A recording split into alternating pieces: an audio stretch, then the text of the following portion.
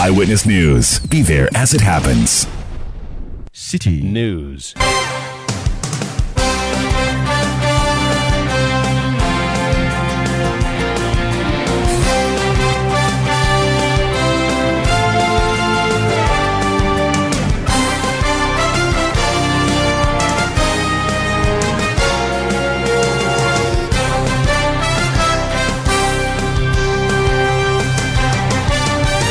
It's 17:30 GMT. This is Eyewitness News on 97.3 City FM. I am Umaru, Sanda, Amadu. Tonight I'm here with Neti Ajahu. And coming up over the next 90 minutes. Don't take revenge as a family and as people of Ashaiman. The gods of Ghana will answer for you. Defense Minister Dominic Nitiwu calls for calm and urges family members of slain soldier in Ashaiman against retaliation, but is the community satisfied by the actions so far? Also coming up, Ketia Market in Kumasi closed down as fire service begins investigations into Wednesday's inferno that destroyed the place. And later on Eyewitness News, government takes on Africa Center for Energy Policy ACEB and other persons who have denied its claim that the Gold for Oil program is accounting for the reduced price of fuel at the pumps. Stay with 97.3 City FM for more on this and many other stories on Eyewitness News. We also have business coming up, and the latest headline is: some customers of defunct fund management companies call on government to fulfill outstanding payments owed them since last year. That's in 50 minutes. Eyewitness News is live across Ghana on a number of affiliate stations. We are on Tungsung 97.3 FM in Wa, Jirapa FM 96.1. We are also in the Upper East region on Quality 88.7 FM in Garu. We are on Radio Bimbila 91.9 FM. We are on VOV Radio 95.7 FM in Hohwe, Revival 99.3 FM in Tajevu. We are on Focus 94.3 FM in Kumasi, Orange 107.9 FM in Kumasi. In the Sunyani area, we are on Greener 95.9 FM. In the Western region, we are on Takradi's Sky Power 93.5 FM, as well as Beach 105.5 FM. We are also in Takwa on Ajinpa 100.7 FM. There in the northern part of the western region. Do let us know what you make of the stories we are bringing you tonight. Send us messages on WhatsApp 0549 986 996 0549 986 996. You can also send tweets using the hashtag City Newsroom. Let the world know what you think. We are interactive and live on YouTube. We are live on Facebook. We're live on citynewsroom.com. Let's settle for details of our stories now. And the first one has to do with a visit by the Select Committee of Parliament on Defence and Interior to the Ashaiman enclave following what happened last week, where soldiers descended on the township and attacked persons, mostly innocent persons, in what seems to be a retaliatory move against the killing of a soldier. The man who represents the people of Ashaiman is Ernest Henry Nogbe. Honorable Member of Parliament for Ashaiman, you're welcome to Eyewitness News. Yeah, thank you very much and good evening to your listeners. So you played the double role of being the representative of Ashaiman folks, but also a member of the committee that went there today. Which of the hats did you play at what time? And what do you make of today's engagement? Well, thank you very much. I think I played the dual role as the member of the committee as well as a representative of the people. First of all, the committee decided to meet the people of Ashaiman today, especially the two factions, that is the people who suffered the brutalities, and then the molestation, and again also the bereaved families of the trooper Umaru. So when the committee arrived, we had to move to the family first, commiserate with them. The defense and the defense minister was there himself. My chairman, Honorable Kennedy Ejepong, was there, the ranking, and then other members of the committee were also present. So we commiserated with the bereaved family. We spoke to them, and then we assured them that the government was with them, the committee was with them, and then whatever the chairman and then the committee will have to do, we did it, and then we left that place for where the molestation and then the brutalities occurred.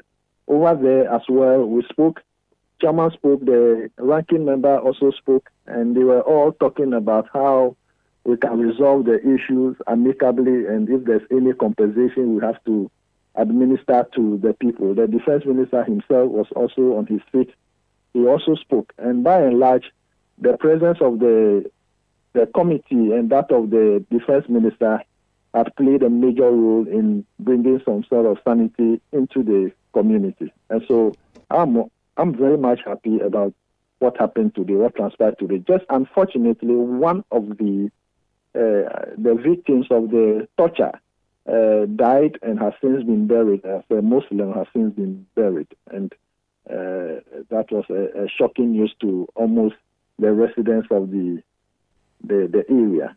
So that's the situation. So this death occurred today? The death occurred not today. I think it's about a day or two ago, but has since been buried because he is a Muslim. I see. Now, would you say, as a representative of the people, not a member of the committee, that the action taken so far is satisfactory to the people?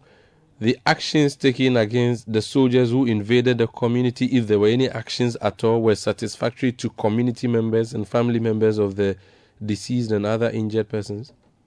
The action taken by the police so far, talking about the arrest of the perpetrators of the Umaru's issue, the killers of Umaru, has been so much satisfactory to the whole community, the family of the deceased, and everybody.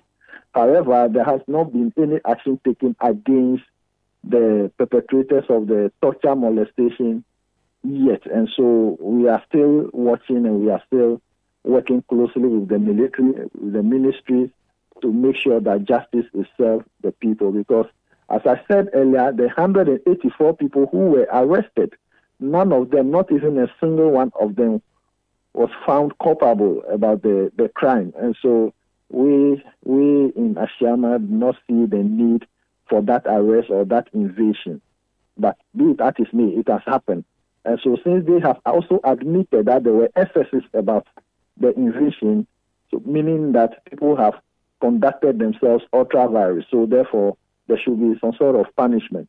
Today when we went, the convener for Ashama Lives Matters also presented to us documentation and other things for us to peruse and also make our recommendations. So the committee will sit on this matter and profess some recommendations to that effect.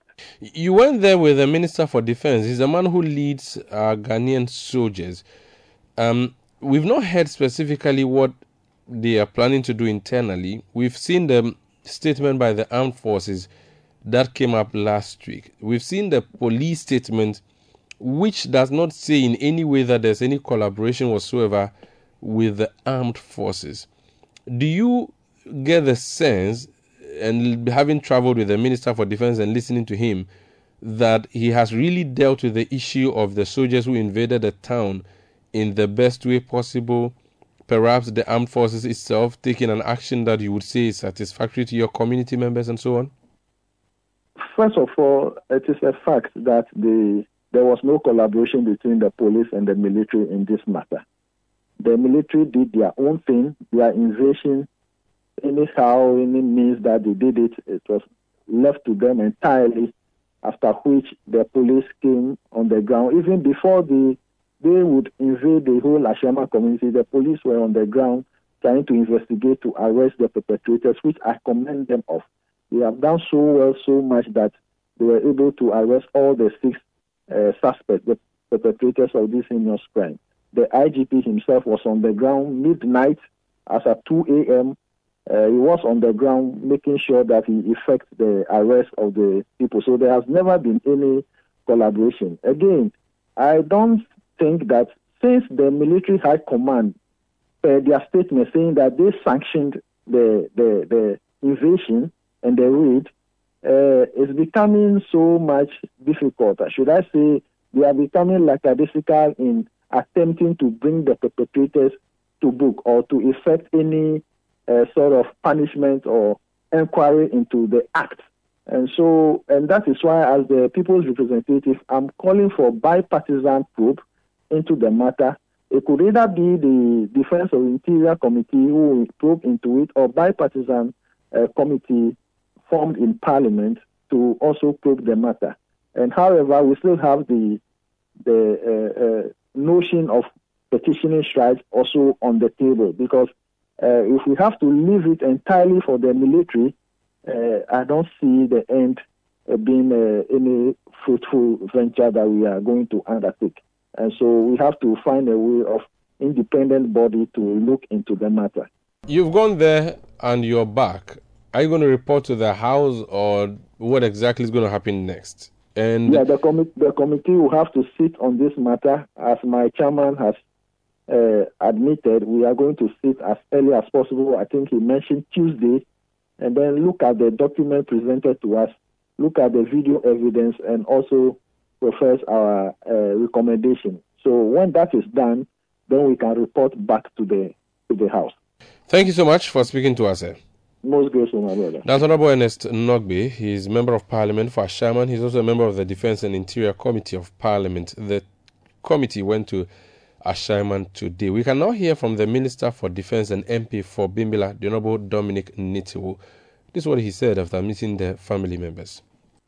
I do know that the entire Ashaman Muslim community is grieving because of the loss of your son. And they are very angry about the loss of your son.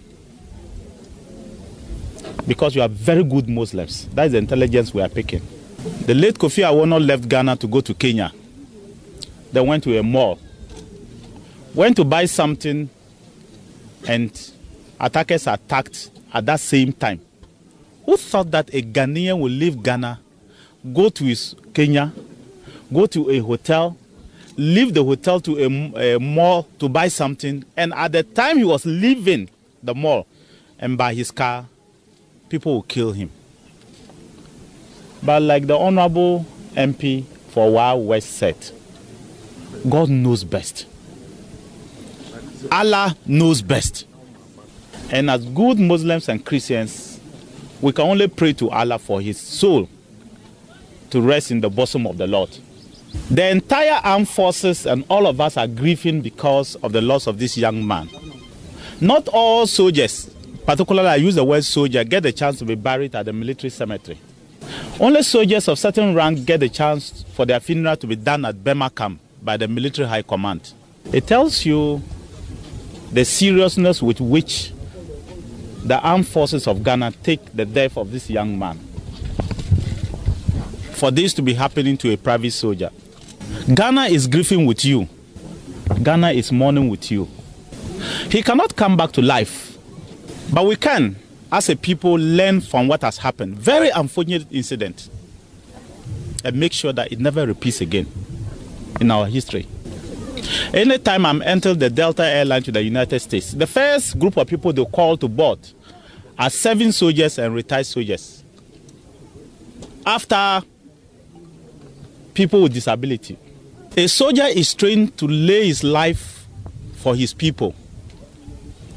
You are expected to die for your people, defending them. You are not expected to turn your back when your people are being attacked.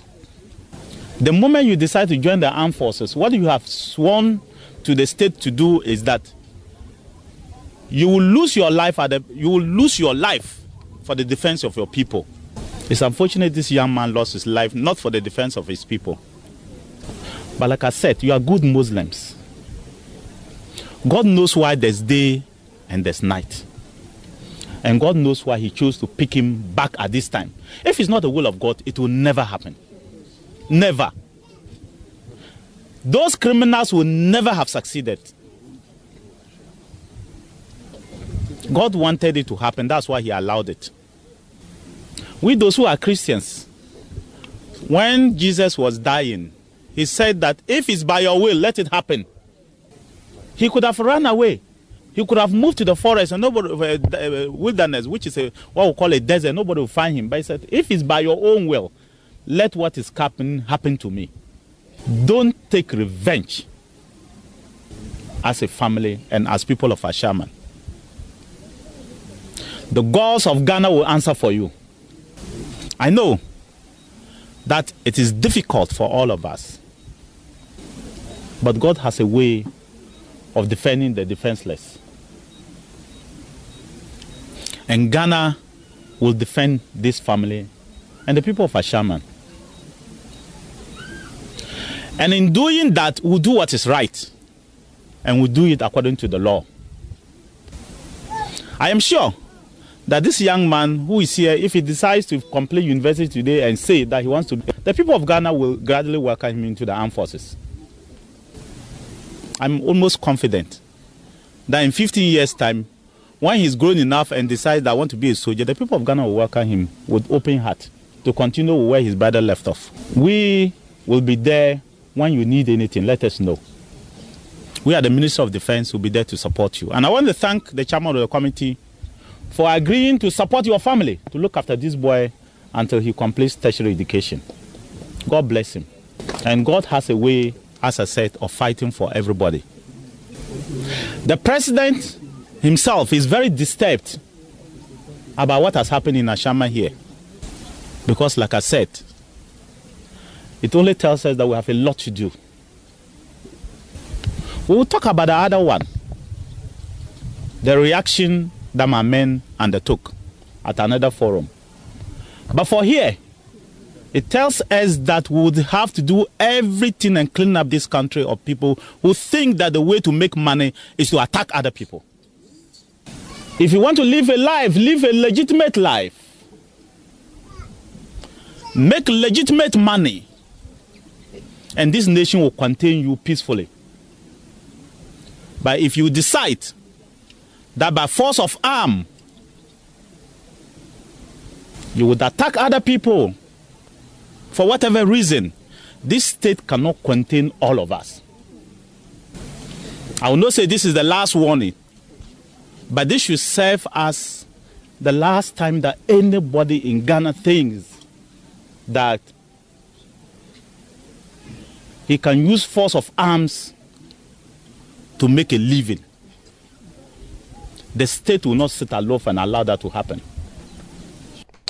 That's Minister for Defense and MP for Bimbilla, the Honorable Dominic Nitiwu. He was not there alone. The Committee for Defense and Interior was there. Its chairman is the Assistant Central Member of Parliament, Kennedy Ejepon. Let's listen to what he had to say. As members of Committee of Defense and Interior, we will sit on Tuesday to deliberate and find out the details, what actually transpired that day. But with all due respect, I want to give advice, and this is advice I'm giving. I'm pleading that we live in a society, and we as people, as Ghanaians, should live as one people, and therefore, no matter where you come from, you are a Ghanaian. There should not be, under no circumstance, that they say you cannot go to this area or you don't belong here. That will not help us as a nation. I also want to give another advice, that we have to be bold. We have to be bold and speak the truth. And the truth is that if you know that Japan is the culprit, don't be afraid, but to be bold and speak the truth. If we do that, I can see from your faces, I'm not a prophet, I'm not a priest, but I can see from your faces that you are innocent people that experience the brutalities. Do not let's protect anybody. Let's come out so that the bad people in our society will be arrested. I have always defended Ashama, that they are good people. That is why I say that Ashama is my second home. If you don't know Ashama and you hear the way people speculate about Ashama, you think they are bad or evil people. But I can tell you, all my investments, the security guys are all from Ashama, including my house that I live. I know you are trustworthy people. That is why I've given you these kind of jobs. So I know you. But what I know also as a Ashama citizen is that sometimes we cover people. We know the people or we know the perpetrators and we all keep quiet. If we do that, innocent people, like what has happened to you last week, will happen. So I'm pleading that next time we don't shield anybody. Let's come out. I didn't want to say anything, but I'm tempted to say something about the military. I think they went overboard for you and condemn everything that they did, because I've also gone to the victims' parents and relatives, and they are also mourning. This is a very sensitive issue. I cannot stand before you and point fingers at anybody. If I do that, I'm not going to be a good leader. I will inflame passions, because people are injured and people are annoyed. And therefore, this is not a time to come here and blame anybody, but only to sympathize with you and plead with you to stay calm and don't take the law into your own hands. And as committee that I'm chairman, we'll go through the documents that have been presented to us. We'll come out with the recommendations. The onus is not on us to emphatically say that you should be compensated. But when we go through the documents, we'll make our recommendations to the government. So I'll not stand before you and say that, oh, you deserve compensation, we are going to do that. What I want to assure you is that definitely our recommendations, you will smile.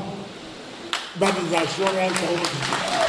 So please, I know how you feel this time.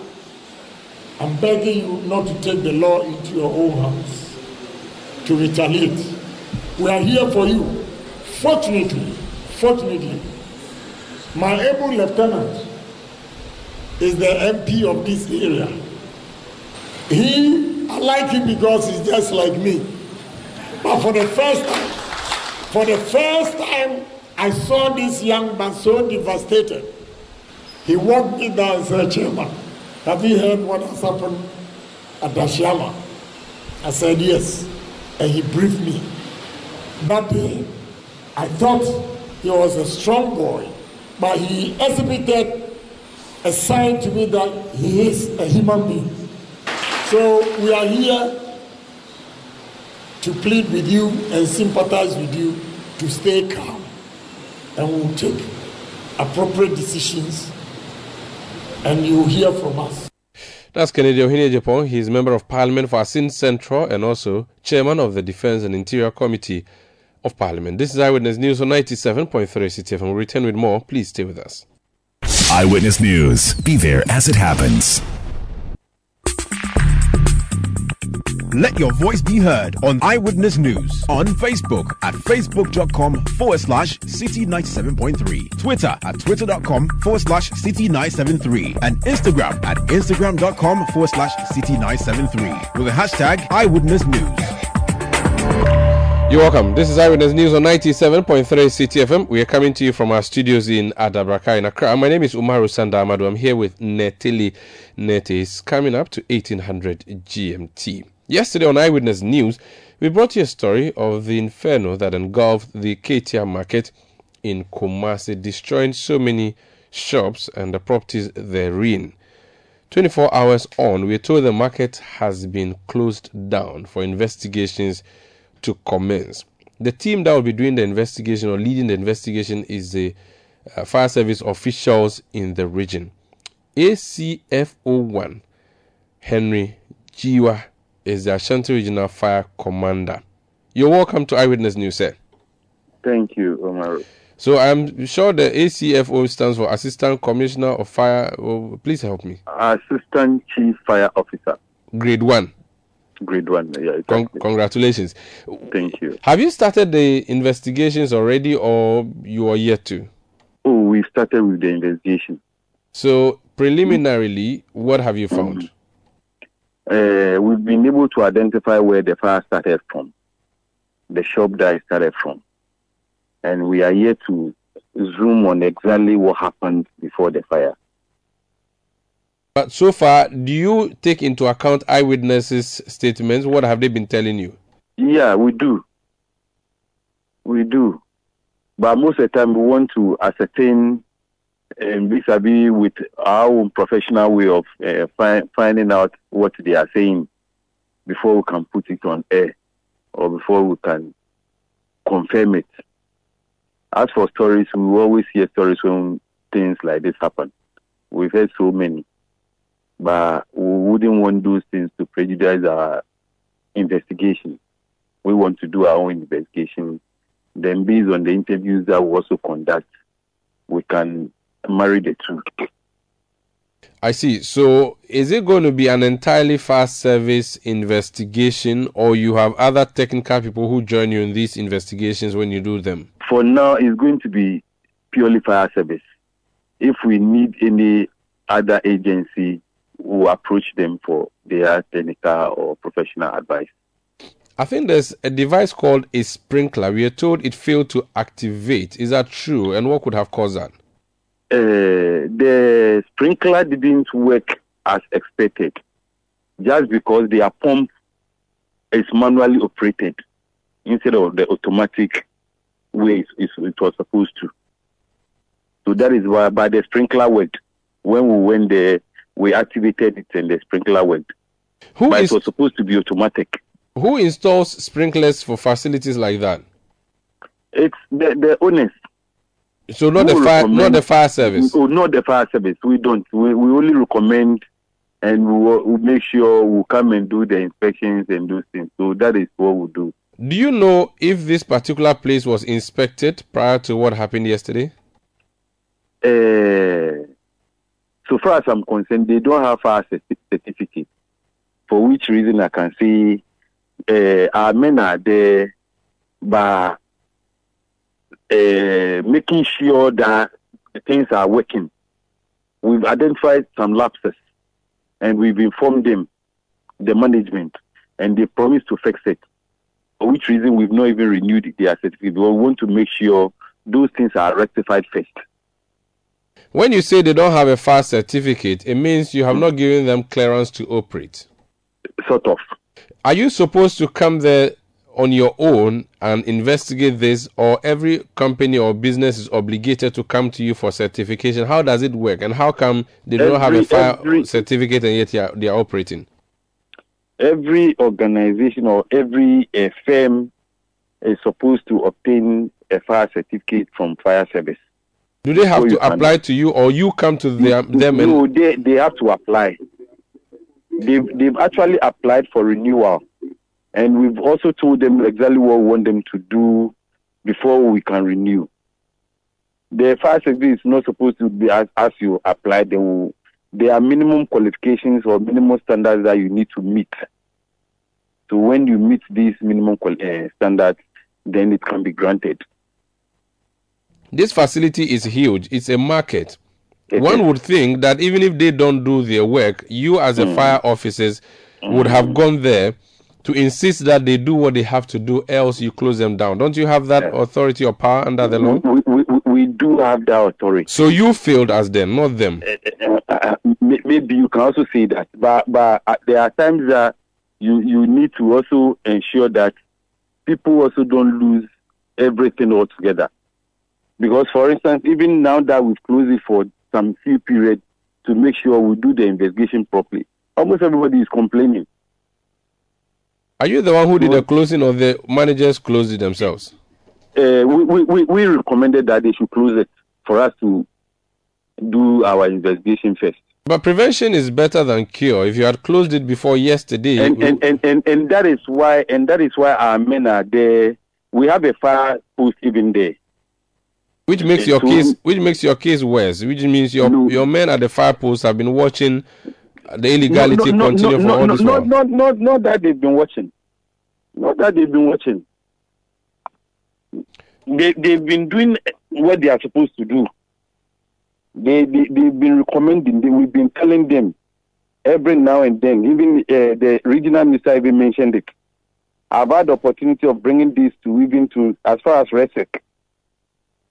Okay, so you reported to the Regional Security Council that the KTL market is not safe. Exactly. So, what did they say to you? What did Simon Asemensa and his team say to you? Oh, even this morning he mentioned it. I'm saying that. So, what are the options for you if you find that a place is not properly certified? Can you, can you close down the place on your own, or you have to go to court to get an order, or you have to report to the regional? What is the procedure? How do you operate these things? The procedure is we have the authority to close down the place. But you did not exercise that authority. Which one did you exercise? We didn't exercise that one because they promised us they will fix it. We wrote to them that these are the defects that we've identified, so they should fix it.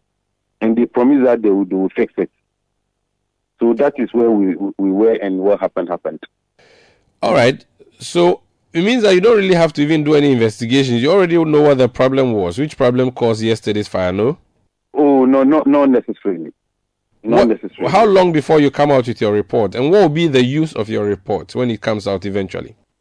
At least the use of our report will indicate that this is what happened, and then the fire happened. So things like this should not be done in the market. For instance, we are hearing that somebody was even cooking, which we've told them not to. So we even had to make sure he puts the stove somewhere that nobody can see. If what I'm hearing is that is, we are here to confirm that. How long before your report comes out or your work is done? Fire investigation takes time, but I hope this one will not take too long. I wouldn't want to give timelines, but I hope it will not take too long. If it takes too long, we would have forgotten, because that's what happens in the past. So please don't let it take too long. I'm saying it will not take too long. I see. Okay. Would there be any sanctions immediately recommended to anybody or any of the managers of the place?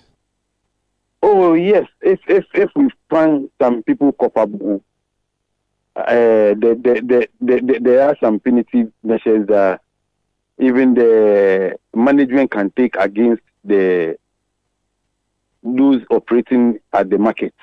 Finally, yesterday, you were called to come and attend to the situation. In the past, the complaint from fire service has always been that access routes are unavailable, makes it difficult for you to enter due to congestion. There are times you would arrive and the place you fetch the water, what do you call that? Hydrants. The fire hydrants may have run out or are not available. Sometimes you arrive on the scene without water in your tankers and so on. What challenges did you encounter yesterday? Any of these? Let me debunk especially the last one that you said. I don't think any firefighter of West Esort will attend to a fire incident without water in the tender. Then why did you go in the first place?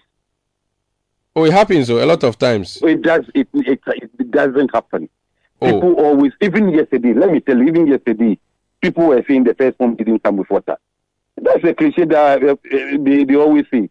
Even yesterday, what happened? They said we didn't even come with water. So that one is always there. That's the first thing that they always say. Did you go with water yesterday? Why? Then why did we go there? Did you have a hydrant ready for refilling purposes? Even the KTL market, they have hydrants within. And we depended so much on the hydrant over there yesterday. How about access to the market? Was it problematic or you were fine? You know Kumasi, if you know Kumasi well.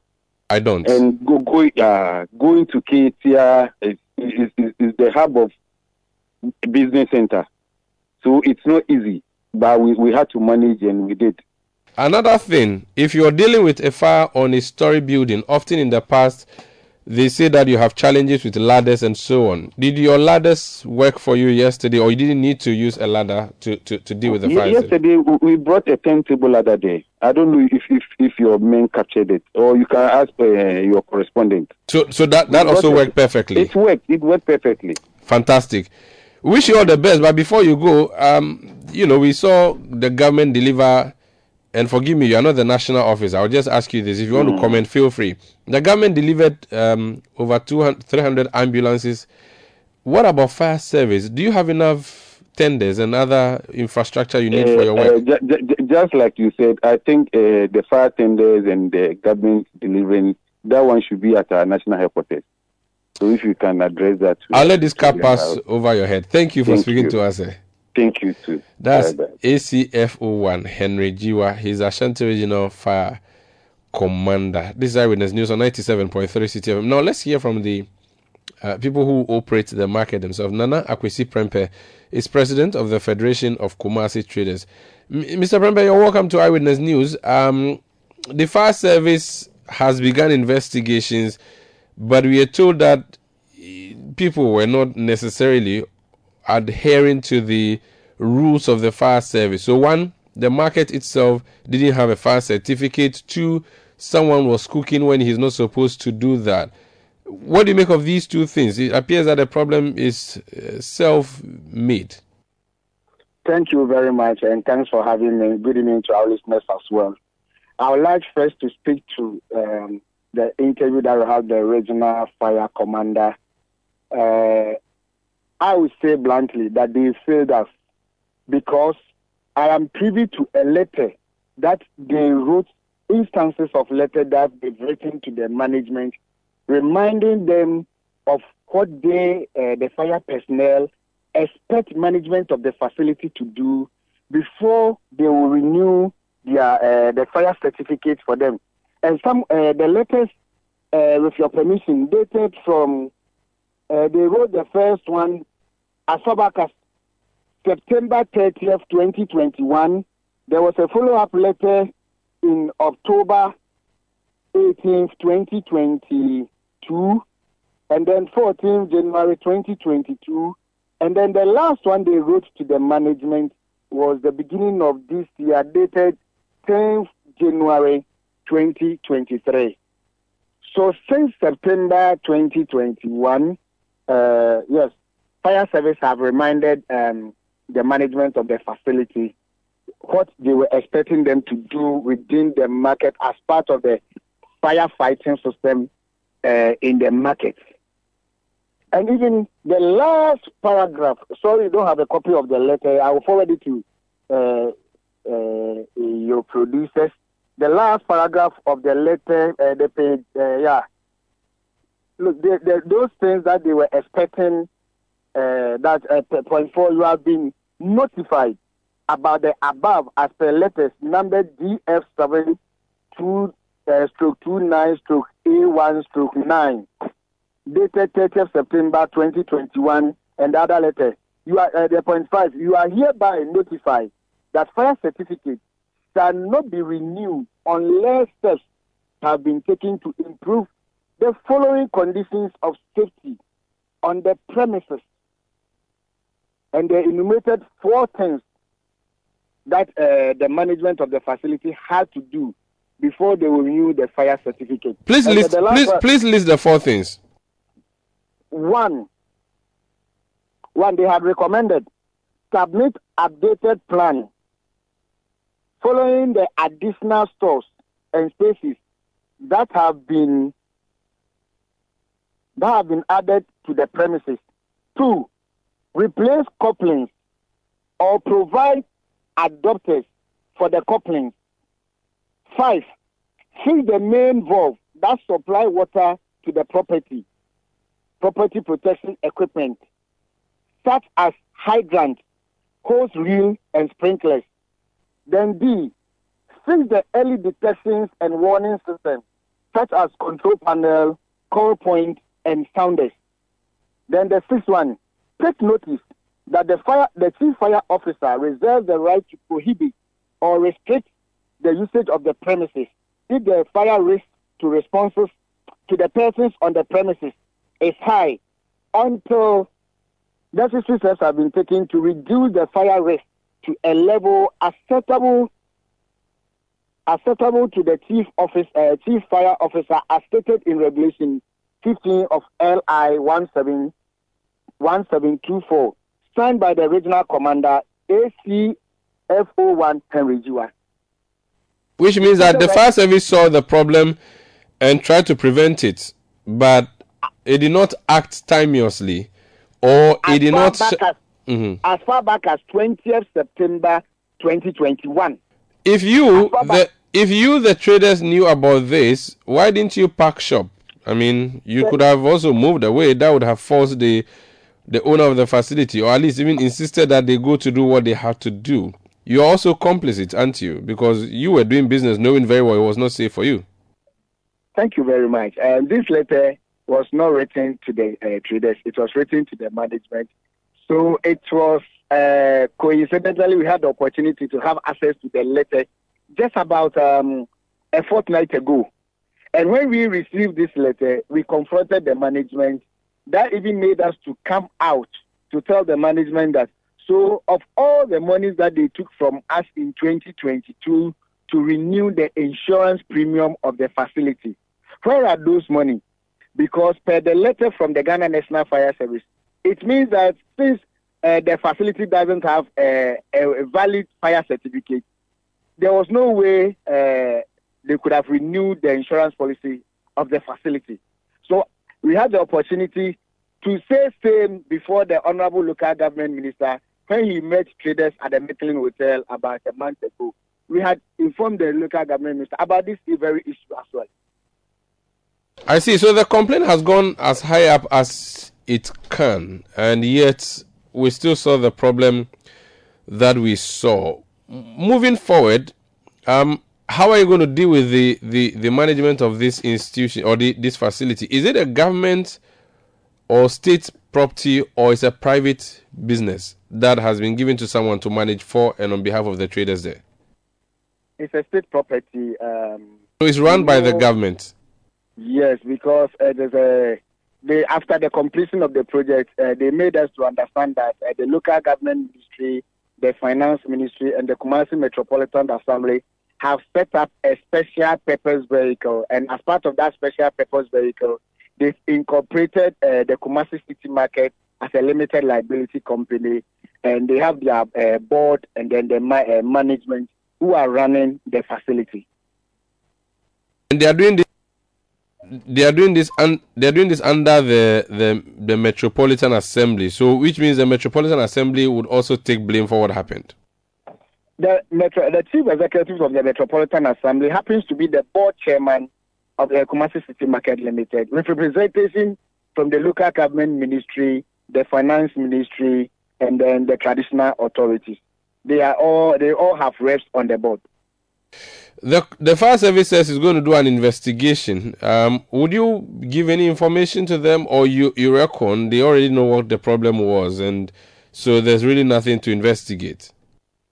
Well, we had even appointed to the regional minister today that if there's any committee that will be set up to investigate the cause of this fire and other related issues, which the traders also want to appear before such committee to also say outside of the story. Because if the firefighting system in the market had been activated earlier, we think that the extent of damage that was caused in the market would have reduced because there were instances some of the traders who were nearby the block that the fire started had wanted to use the nearby water hydrant there. There was no flow of water. Apparently, they have locked up the water at the administrative side where the high pressure pump was. There was no any alarm warning system to forewarn the traders. There was no smoke detector to warn the traders that there is an looming danger. There are so many things that we have to say before the committee, if so be. Now that the market has been closed, what happens to the traders? What alternative places are there for you, Paul? Well, yesterday night, before we left the scene around 9, there was a consultation between the fire personnel, the management, and with the leadership that the market was to be closed from today 6 a.m. to 12 p.m. for the fire personnel to assess the situation. So today, after the regional minister came with the members of the research to inspire, he proposed that if it will be possible, the market should be closed down maybe for 3 days for them to assess the situation. So we were there. We came to sit down, deliberated with the management. We saw the wisdom in it. We agreed to tell our members that indeed we support the idea that the market should be closed down so that the affected area, the authorities can do structural integrity tests on that portion of the area, whereas the other areas, because KJTI, as it was constructed, most of the utilities there were centralized. So they told us that they have to take inventory of those areas to see that the main building that was not affected will be, we can use it. So we all agreed with the security agencies and the management that we will comply with them and wait till Monday when the market will officially be open once again. Thank you so much for speaking to us. That's Nana Akwesi Prempe. He's president of the Federation of Kumasi Traders. This is Eyewitness News on 97.3 City FM. Natalie, what else do we have for our listeners? Okay, the Ghana Students Association in Hungary has bemoaned the non-payment of their stipends since July 2022 by the government of Ghana. According to them, the situation is taking a toll on their academics since they are forced to engage in long shift jobs to support their upkeep. Speaking to City News, the president of the association, Evans Ajiman, says they have written officially to the Ghana Scholarship Secretariat and the Embassy in Czech Republic, but have proven futile. They are therefore calling on governments to, as a matter of urgency, intervene and make funds available to them. We are currently having these challenges whereby our stipends are left unpaid for months before we get being responded to. Because these stipends have been in arrears for a very long time, 9 months now, and we haven't received any stipend from the government of Ghana. Students are now main purpose for which they are here to engage in long shifts of jobs to be able to get some to sustain ourselves. Currently, the jobs availability to us here in Hungary is also very small, very few job opportunities for us. We don't get a lot of job opportunities. A lot of our students are now facing eviction from the accommodation as a result of unpaid stipends. And this is very problematic for us. We are calling on the government of Ghana to, as a matter of urgency, intervene and release funds to the Ghana Scholarship Secretariat for our immediate payment. We are calling on the Ghana Scholarship Secretariat as a matter of urgency. If there's any information that we need to know, we are scholars in Hungary. At least it will be fair for them to communicate to us the processes and the measures that have been taken to ensure our immediate payment. We haven't received any information from them as of now. We have petitioned them in writing and all other avenues for which have proved fruitful, no avail. We haven't heard from them so now. So we are calling on them to, as a matter of urgency, explain to the students the circumstance and measures taken for our stipends to be paid. Evans Ajiman is the president of the Ghana Students Association in Hungary. The Nkoko Magistrate Court in the Eastern Region has remanded into custody the 71-year-old visually impaired man who allegedly murdered his wife on Tuesday dawn. The suspect, George Mujo, beheaded his wife at Abepotia, a suburb of Nkoko in the Kwewu West municipality, after the wife threatened to divorce him. Prior to the despicable act, George had engaged in a heated confrontation with his wife, accusing her of being ungrateful after she threatened to divorce him. The suspect, who was put before the Nkoko Magistrate Court, presided over by His Lordship Isaac Ejay, will reappear in 2 weeks. Moving on, the Ghana Cocoa Board says it is working with relevant security agencies to arrest persons who are engaged in the smuggling of cocoa to neighboring countries, particularly Ivory Coast. Reports indicate that some persons purchase cocoa from the farmers, which they smuggle to buyers in other countries. Speaking to City News on the matter, the Public Affairs Manager at Cocoa Board, Fifi Boafo, said some smugglers have been arrested and are facing prosecution. Cocoa Board has an intelligence unit that is working with the national security agencies to get, first of all, information on issues of people smuggling cocoa out of the country. And when they are able to get the information, the security agencies support our intelligence and security staff to apprehend some of them. So it is happening in some quarters of our country. Some have been arrested across the country, different places in Western region, Western North, specifically Volta region. There's been a number of recorded cases, and sometimes even other parts of the country which are not border regions. Some prosecutions have already started. So such persons who have been arrested are facing the law. It's our expectation that the security agencies will support us in this quest. Yes, there's some level of collaboration, but we still have information that in some instances such persons are able to get away with it. We will much rely on the support of the security agencies because Cocoa Board cannot be everywhere and do not have the necessary logistical support to apprehend such persons wherever they may be. So yes, the engagements are ongoing, the collaboration is ongoing, and it's our belief and expectation that we'll be able to deal with all such persons who are involved in this illegal act. He added that agents of Cocoa Board are sensitizing farmers against the act. Our extension agents are engaging the farmers at their local level, but the truth is that the farmers themselves are not the people who are in this business, because the farmers don't carry a bag or two or say 5 across the border. It is these persons who have now formed a certain group who buy the cocoa and transport it across the country. So yes, the farmers are aware, but some come in the name of licensed buying companies, buy the cocoa from the farmers, and then they transport it out of the country. So the farmers themselves are not the people responsible for this act. Fifi Bravo is the Public Affairs Manager at the Ghana Cocoa Board. The Dadekotopong Municipal Assembly has served notice it will begin demolition unauthorized structures built on waterways. The Assembly's comment follows the desilting of storm drains in the municipality ahead of the raining season. The Assembly explains that the exercise, which would last for 3 weeks, is to avert flooding. The Chief Executive of the Assembly, Solomon Kote Nikoi, says the exercise will see earmarked structures pulled down without fear or favor. Place. Already we have structures that have been here for several years, but looking at it, you can see that those structures are on the waterway, which we have marked. I mean, it's part of the exercise that we are doing today.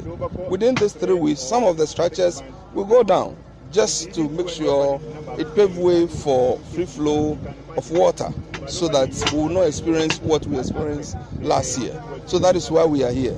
I think last year, before the rains set in, you didn't see us doing what we are doing today. So I'm telling you, within these 3 weeks, we have a lot of exercise that as an assembly we will embark on.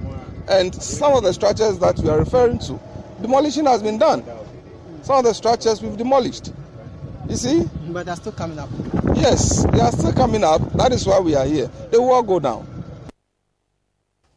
Solomon Kote Nikoi is the Chief Executive of the Dadekotopong Municipal Assembly.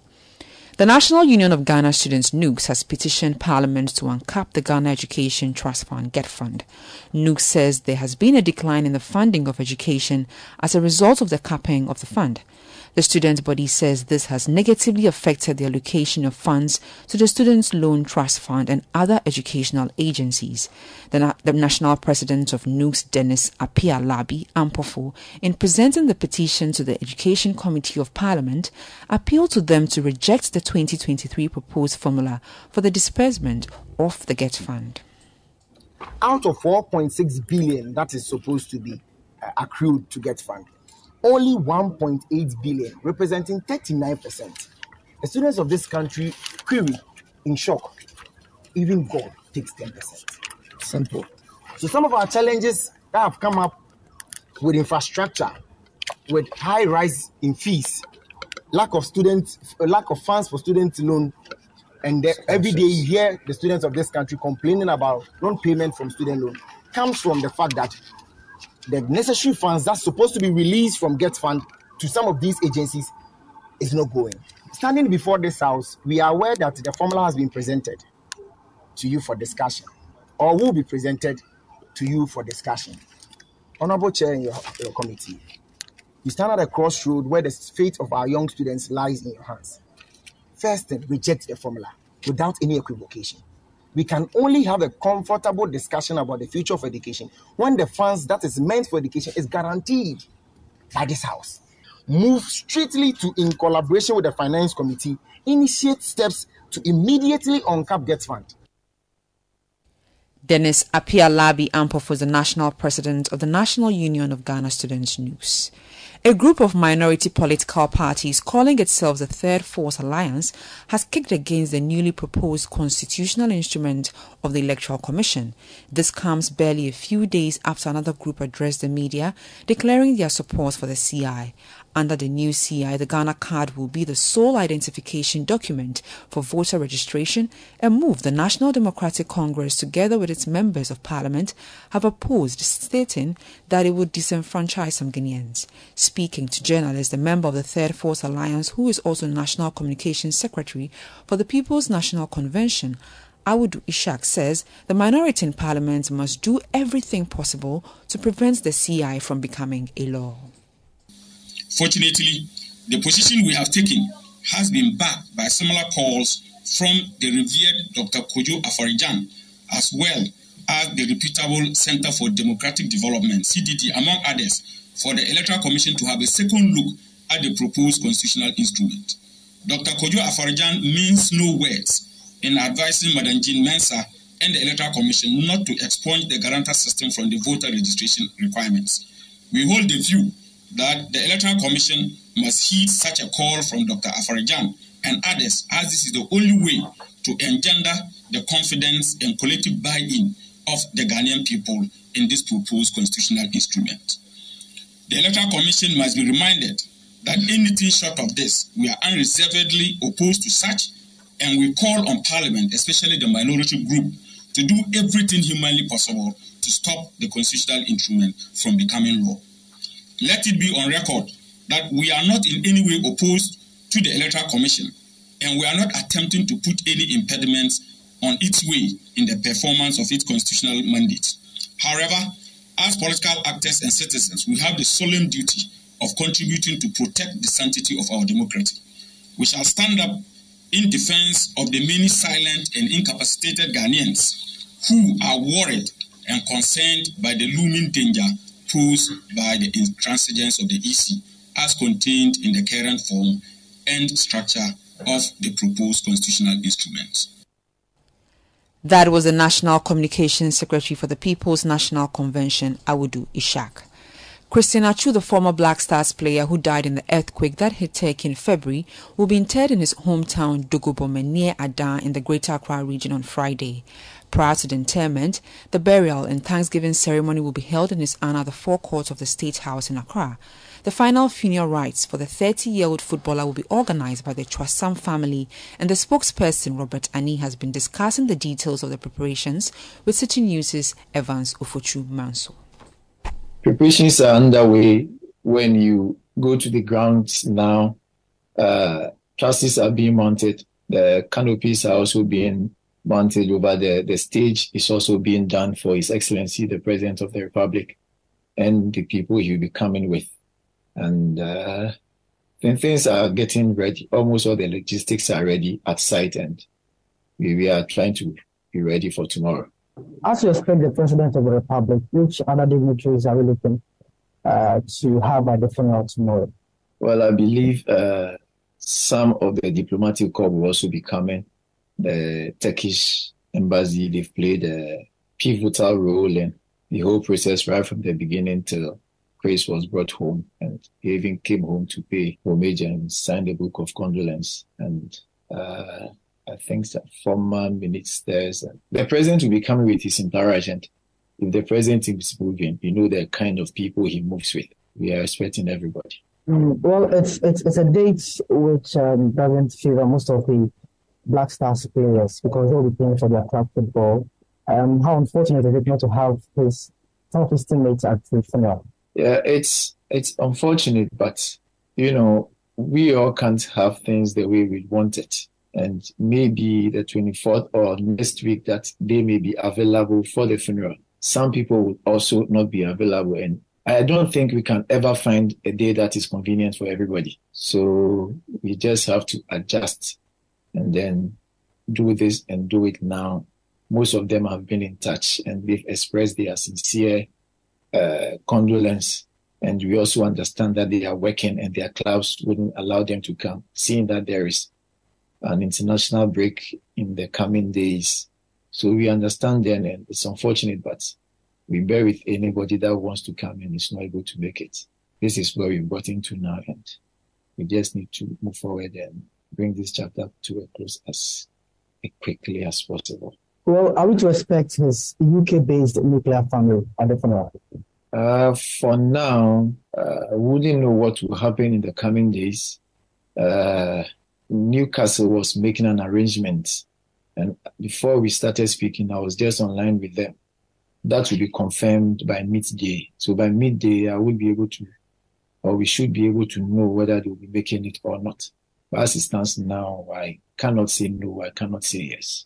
Let's talk about the sort of support you guys have received. I know you guys have expressed your gratitude, but let's look at the entire process from when the incident happened in Turkey to and now that you guys are set to have the final rights for your late member of the family. How is some of the whole process for the Chasang family? It's been a sobering moment, if I may start with. Right from the day we heard the news, and His Excellency also decided to take it personal. He instructed his ministers. They spoke to the Ghana Football Association. They spoke to the embassy in Turkey. They took things up and the search began. Unfortunately, Chris was found after 10 days or so, but wasn't found the way we wanted it. They didn't just leave it there. They did their best. He was brought home, and they've been in touch, collaborating with the family, making sure that he's given the state-assisted burial that His Excellency the Vice President also spoke about when we came. Things has been smooth. There's been no hitches anywhere, and whatever arrangement we are supposed to put in place and they are also supposed to put in place has been done. And by the grace of God, tomorrow, God willingly, will be giving our brother the befitting burial that he deserves. That was the spokesperson, Robert Ani, discussing details of the preparations of Christian Achu's funeral with City News' Evans Ofochu Manson. Eyewitness News. Be there as it happens. Get the details. Every significant financial transaction, every market movement, and all the policies that affect your business. City Business News. Be informed. Time now for City Business News on Eyewitness News, powered by citybusinessnews.com. My name is Michael Obodu. Let's settle for the details now. Some customers of defunct fund management companies are urging the government to fulfill outstanding payments owed to them since last year. These customers allege that the government failed to make a 20% payment of their remaining lump sum in October 2022, despite an earlier agreement which spanned over a period of 5 years. The Securities and Exchange Commission had revoked the licenses of 53 fund management companies in November 2019 as part of the financial sector cleanup due to their failure to return client funds and the folding up of the operations. In an interview with City Business News, the aggrieved customers expressed their dissatisfaction with the non-payment of their funds and lamented the adverse effect it is having on their livelihoods. We were those who had our monies with the fund managers and got collapsed in 2017. We waited for 4 years and the government decided to bail us out by paying part of the monies and decided to pay the rest of the money in installment for 5 good years. We were lucky to receive part of the money in 2020-2021. So the third tranche, which was to be 2022 October, was never paid. It was never paid. And we believed the money is still with government. They made a promise of paying us for 5 good years. The first, second year were paid. The third year, nothing. We are not hearing it. Well, we're concerned because we don't know where we stand. Some of us, this is savings that we've put there for our children. The funds which were locked and obviously released, or we were shoved to AM Fund, are supposed to be in part of the bonds. So we didn't even know whether we're going to be part of the bond arrangements or not. We don't know anything. No communication has been offered to any of us, especially in the group that were meant to be paid in October, November. We want government as quickly as possible to come to our aid. I know this money is not any people who left. We are not up to 500, and in percentage-wise, I don't think the government cannot pay. If the government come in, the financial minister, as is promised, the individual bondholders with our lock-up capital, I think if the government is coming, they can pay. Those were aggrieved customers of some defunct fund management companies. Now, as yesterday marked World Consumer Day, the Consumer Protection Agency is calling on the government to pass the Consumer Protection Bill as soon as possible. Last month, the caretaker Minister of Trade and Industry, Samuel Jinapor, presented a policy statement on the bill in Parliament and emphasized that the government was working diligently to ensure its passage. The primary objective of the bill is to establish a structured institutional mechanism and legal framework that safeguards and upholds the rights of consumers, allowing them to hold non-compliant businesses accountable and provide protection, security and defense to their consumers. CEO of the agency, Kofi Kapito, commended the minister's efforts but urged for more commitment to achieve this goal as soon as possible.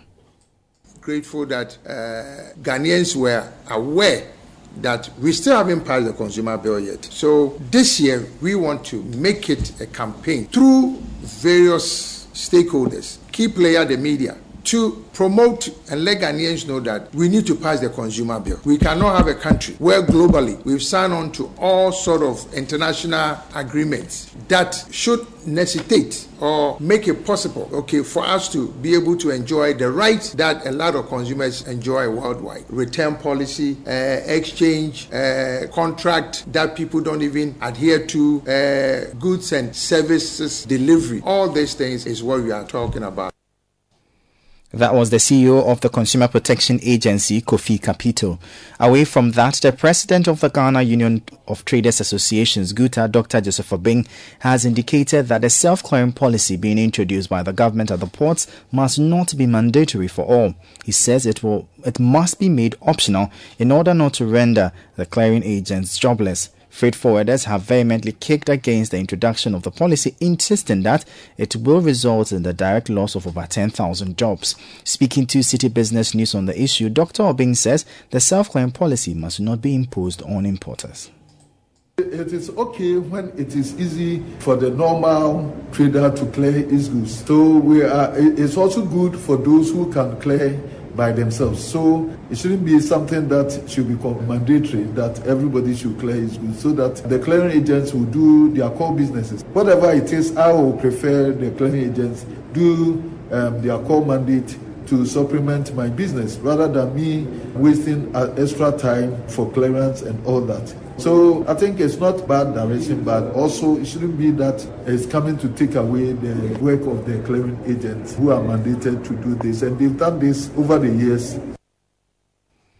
President of the Ghana Union of Traders Associations, GUTA, Dr. Joseph Obeng. Away from that, players within the telecommunications industry are calling for a more innovative strategy to enhance mobile connectivity across the African continent. This, they explain, will help the continent achieve significant economic growth. Addressing participants at the 2023 Mobile Technology for Development Conference in Accra, the head of GSMA Sub-Saharan Africa, Angela Wamola, called on key policy makers to close the gaps that exist in the technology space. Connectivity will remain at the forefront of strategies to achieve our digital economy national and continental agenda. During the pandemic, we saw that those with access to fast and reliable and affordable internet were able to stay connected, access education and health, and work remotely. Those who were without access were the most vulnerable to economic and social disruption, and they risk continually falling behind even as the world emerges in a post-pandemic world, and online services become even more integral to our society. Therefore, as we sit here today, to truly unlock the power of mobile, and address these societal issues that we face in Africa, the key will be to increase digital inclusion. Being connected is only the first step, but unlocking the transformative power of the mobile requires our people to have the necessary skills to realize the full potential of being connected online. We have to address barriers such as affordability, which will be critical to addressing access. That was the head of GSMA Sub-Saharan Africa, Angela Wamola. And that's all for City Business News on Eyewitness News. It was powered by your most comprehensive business website, citybusinessnews.com. My name is Michael Obodu. Thank you for listening. As always, please stay safe. Up next is Point Blank. Eyewitness News. Be there as it happens.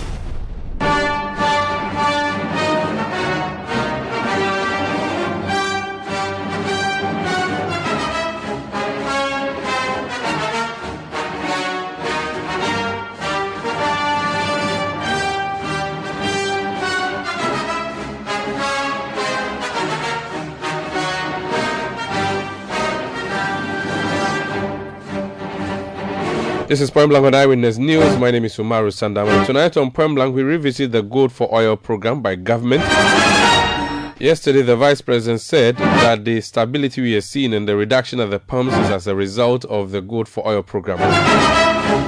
The ACEP, Africa Center for Energy Policy, and other personalities, including Member of Parliament for Yapekuso and Deputy Finance Minister, former John Jinapo, have been saying that that cannot be true. Today, the Honorable Mohammed Amin Anta, Deputy Energy Minister, who has been named as Minister of State at the Ministry of Finance, has been speaking to me and explaining why the Gold for Oil program should take credit for the reduction of the fuels we have been buying at the pumps. Let's listen. The Vice President says that the Gold for Oil is to take credit or to be credited for what we are seeing at the pumps where fuel prices are reducing. A think tank that you once belonged to, incidentally, Africa Center for Energy Policy, you're a founding member, is saying that that is not true. You are in government. How do you respond to this?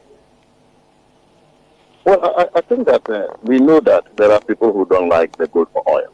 I mean, obviously, but we are very convinced that the Gold for Oil is revolutionary, and it has helped us in two ways.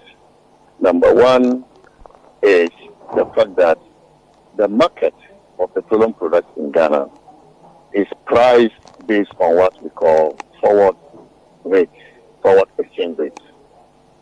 Now, what the Gold for Oil has done is to enable us price it based on the exchange rate at which the gold is bought, is purchased from the exporters, the local exporters. And so you are going to find the exchange rate for the gold lower than the 3-month forward exchange rate used by the market. And that alone is enough to reduce the prices of petroleum products. I have read the responses given by ACEP and my brother Jinapo, and I think that they do not understand our petroleum market in relation to the international market, because they both are using crude oil price movement to determine why the prices are going down. Whilst crude oil prices generally can determine the movement in petroleum product prices, in Ghana, the prices of petroleum products are influenced largely, up to 90%, by international prices of petroleum products, not crude oil. International prices of petroleum products and also the exchange rate. So I'll give you an example. Whilst they are arguing that crude oil prices have been falling, the international price of diesel actually increased by 2.53% for this window. In spite of this increase in the international price of diesel, we have seen a decrease in the domestic price at the pump by about 4%. And so, if you are using crude oil prices, you will be wrong in that sense. Okay, does it mean that? Okay, go ahead. Also, if you look at the exchange rate, this window, the market is using a 3-month forward exchange rate of 13.54 cedis to a dollar. But the gold for oil products are priced based on an exchange rate of 12.5 cedis to a dollar. So, on the basis of this alone, you should see domestic prices at the pump falling. And so, it cannot be true that because crude oil prices are falling, that is why the domestic prices are falling. The domestic prices are falling because of the interventions we have made, which has helped on the exchange rate side, and the impact of the exchange rate is what we are seeing in the fall in domestic prices of petroleum products at the pump. So to trace it directly, you are saying that you have controlled the depreciation of the cedi, hence indirectly controlling the rise of the price of fuel at the pumps. That's what you're saying directly. Exactly. Because anytime the exchange rate depreciates, that is where we see an increase in petroleum product prices. And when the exchange rate appreciates, when the cedi appreciates, then you see a decrease. And so it's not necessarily due to movement in crude oil prices. And as I indicated, I mean, these factors are well known, and I expect ISEP to know this. But is it your position that the reduction of the price of crude oil had no bearing whatsoever on what we are witnessing locally? No, but as I said, prices of crude oil generally affect prices of petroleum products. But I'm saying that context is important. In the context of Ghana, our prices are influenced by international prices of petroleum products and then by exchange rates. And this is why I gave you an example. For example, crude oil prices are falling, but diesel prices, international price of diesel have increased. So are you going to use the crude oil price that is falling to determine our price, or you are going to use the international price of diesel, which has increased, to determine our price? We don't bring in crude. We don't bring crude into our economy. We bring petroleum products. But of course, and so you will be wrong if you want to use crude rather than the actual product that is brought into the country. Yeah, but because the one who gives us the product would be affected by the reduction of the crude by the oil-producing country. And so that's why it may be indirect, but it is still a necessary point that has to be made. The question then would be, if you take the two issues as a whole, just like if you take the two issues as a whole, say gold for oil plus the reduction of crude oil on the international market and the subsequent reduction or otherwise of the price of petroleum products, what percentage would you say goes to gold for oil and what percentage goes to the crude oil reduction for what we are seeing at the pumps? Well, I first of all, the impact of crude oil. You see, when a refinery buys crude oil, the refinery refines it into petroleum products. And so aside the crude oil price, there is also the refinery cost. Okay? There is the refinery cost. Then you also have the freight charges, the insurance. So depending on the values allocated to the refinery, refining the crude into products, the freight charges, the insurance, you may see crude oil price decrease, but the prices of the international prices of the petroleum products increase, such as what is happening at the moment. Crude prices decreases, but the international price of diesel actually increased by 2.2%.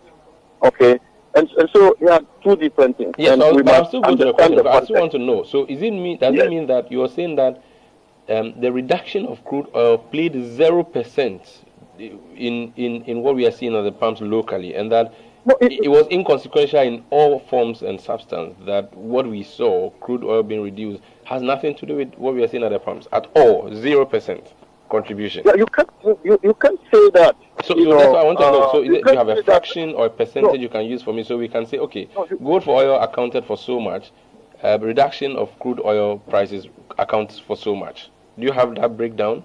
No, first of all, I don't even want to talk about the crude oil price, because we brought in petroleum products, not crude oil. But of course, petroleum products And are therefore, affected by the price of crude oil, so you can't disentangle the two. But eventually, what we pay for is the price of the petroleum product, not the crude. And this is why I'm saying that there are other factors that account for the price of the petroleum product. Crude oil is one, but there are others like refinery costs. There are others like freight, charges. They all will accumulate to determine the international prices of our petroleum products, and also demand and supply. Okay. Because if there is not enough petroleum products, relative to the demand, the price will increase, even though crude oil prices may be going down. This is why I'll give you a classic example. Okay. That crude oil prices are going down, but the FOB price of diesel actually went up by 2.2%. So let's look at so what would you say to that? Now, if you want to apportion percentages, it's difficult also to say, because some of the OMCs are commingling the gold for oil products with products they are sourcing from other BDCs, who are also sourcing from different IOTs. And so it's difficult to do the percentages unless I sit there and look at the figures. All right. How about we look at it from another angle? How much, in terms of volumes, has the government brought under the gold for oil deal thus far? The volumes that have come in, as far as diesel is concerned, the quantity of gas oil, rather, let's start with gas oil. First, on the 3rd of March, we brought in 40,000 metric tons. 40,000 metric tons. On the 18th of March, we brought in 40,000 metric tons. You mean 18th of February, not March? Yeah, 18th of March. No, we are on the 16th of March, so it couldn't have been 18th of March. It's coming today, it's arriving today. 40,000 metric tons, and then it will be discharged into the market. So let me just be sure with the date. So these are the March let me just be sure with the date. So the first date was 4th of March, or is it 8th of March? You said. Okay, so let me give you February figures. I was making them up. So February gas oil 49,000. Then that was 20th January. 27th February. 51,000. Okay. And then for gasoline, that is petrol, 27th February, 40,000. And then also on the 5th of March, another 48,000. So, but March, on the 1st of March, 40,000 gas oil came, and that is diesel. And then on the 5th of March, 30,000 petrol came in. So today we are expecting gas oil of 40,000 metric tons. And then on the 21st of March, we will be receiving petrol 30,000. Then also on the 24th of March and the 30th of March, we'll be receiving gas oil of 40,000 and 35,000 respectively. Okay.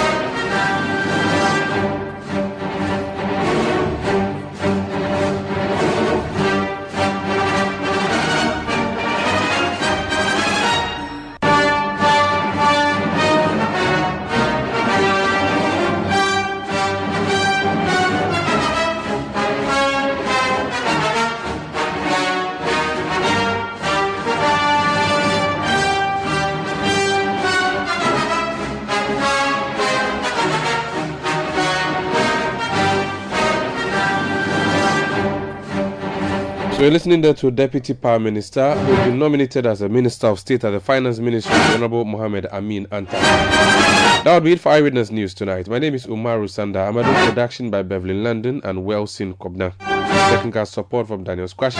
New media support from Edwin Kwakofi. We return tomorrow at 17:30 GMT. Thank you for listening. Good night.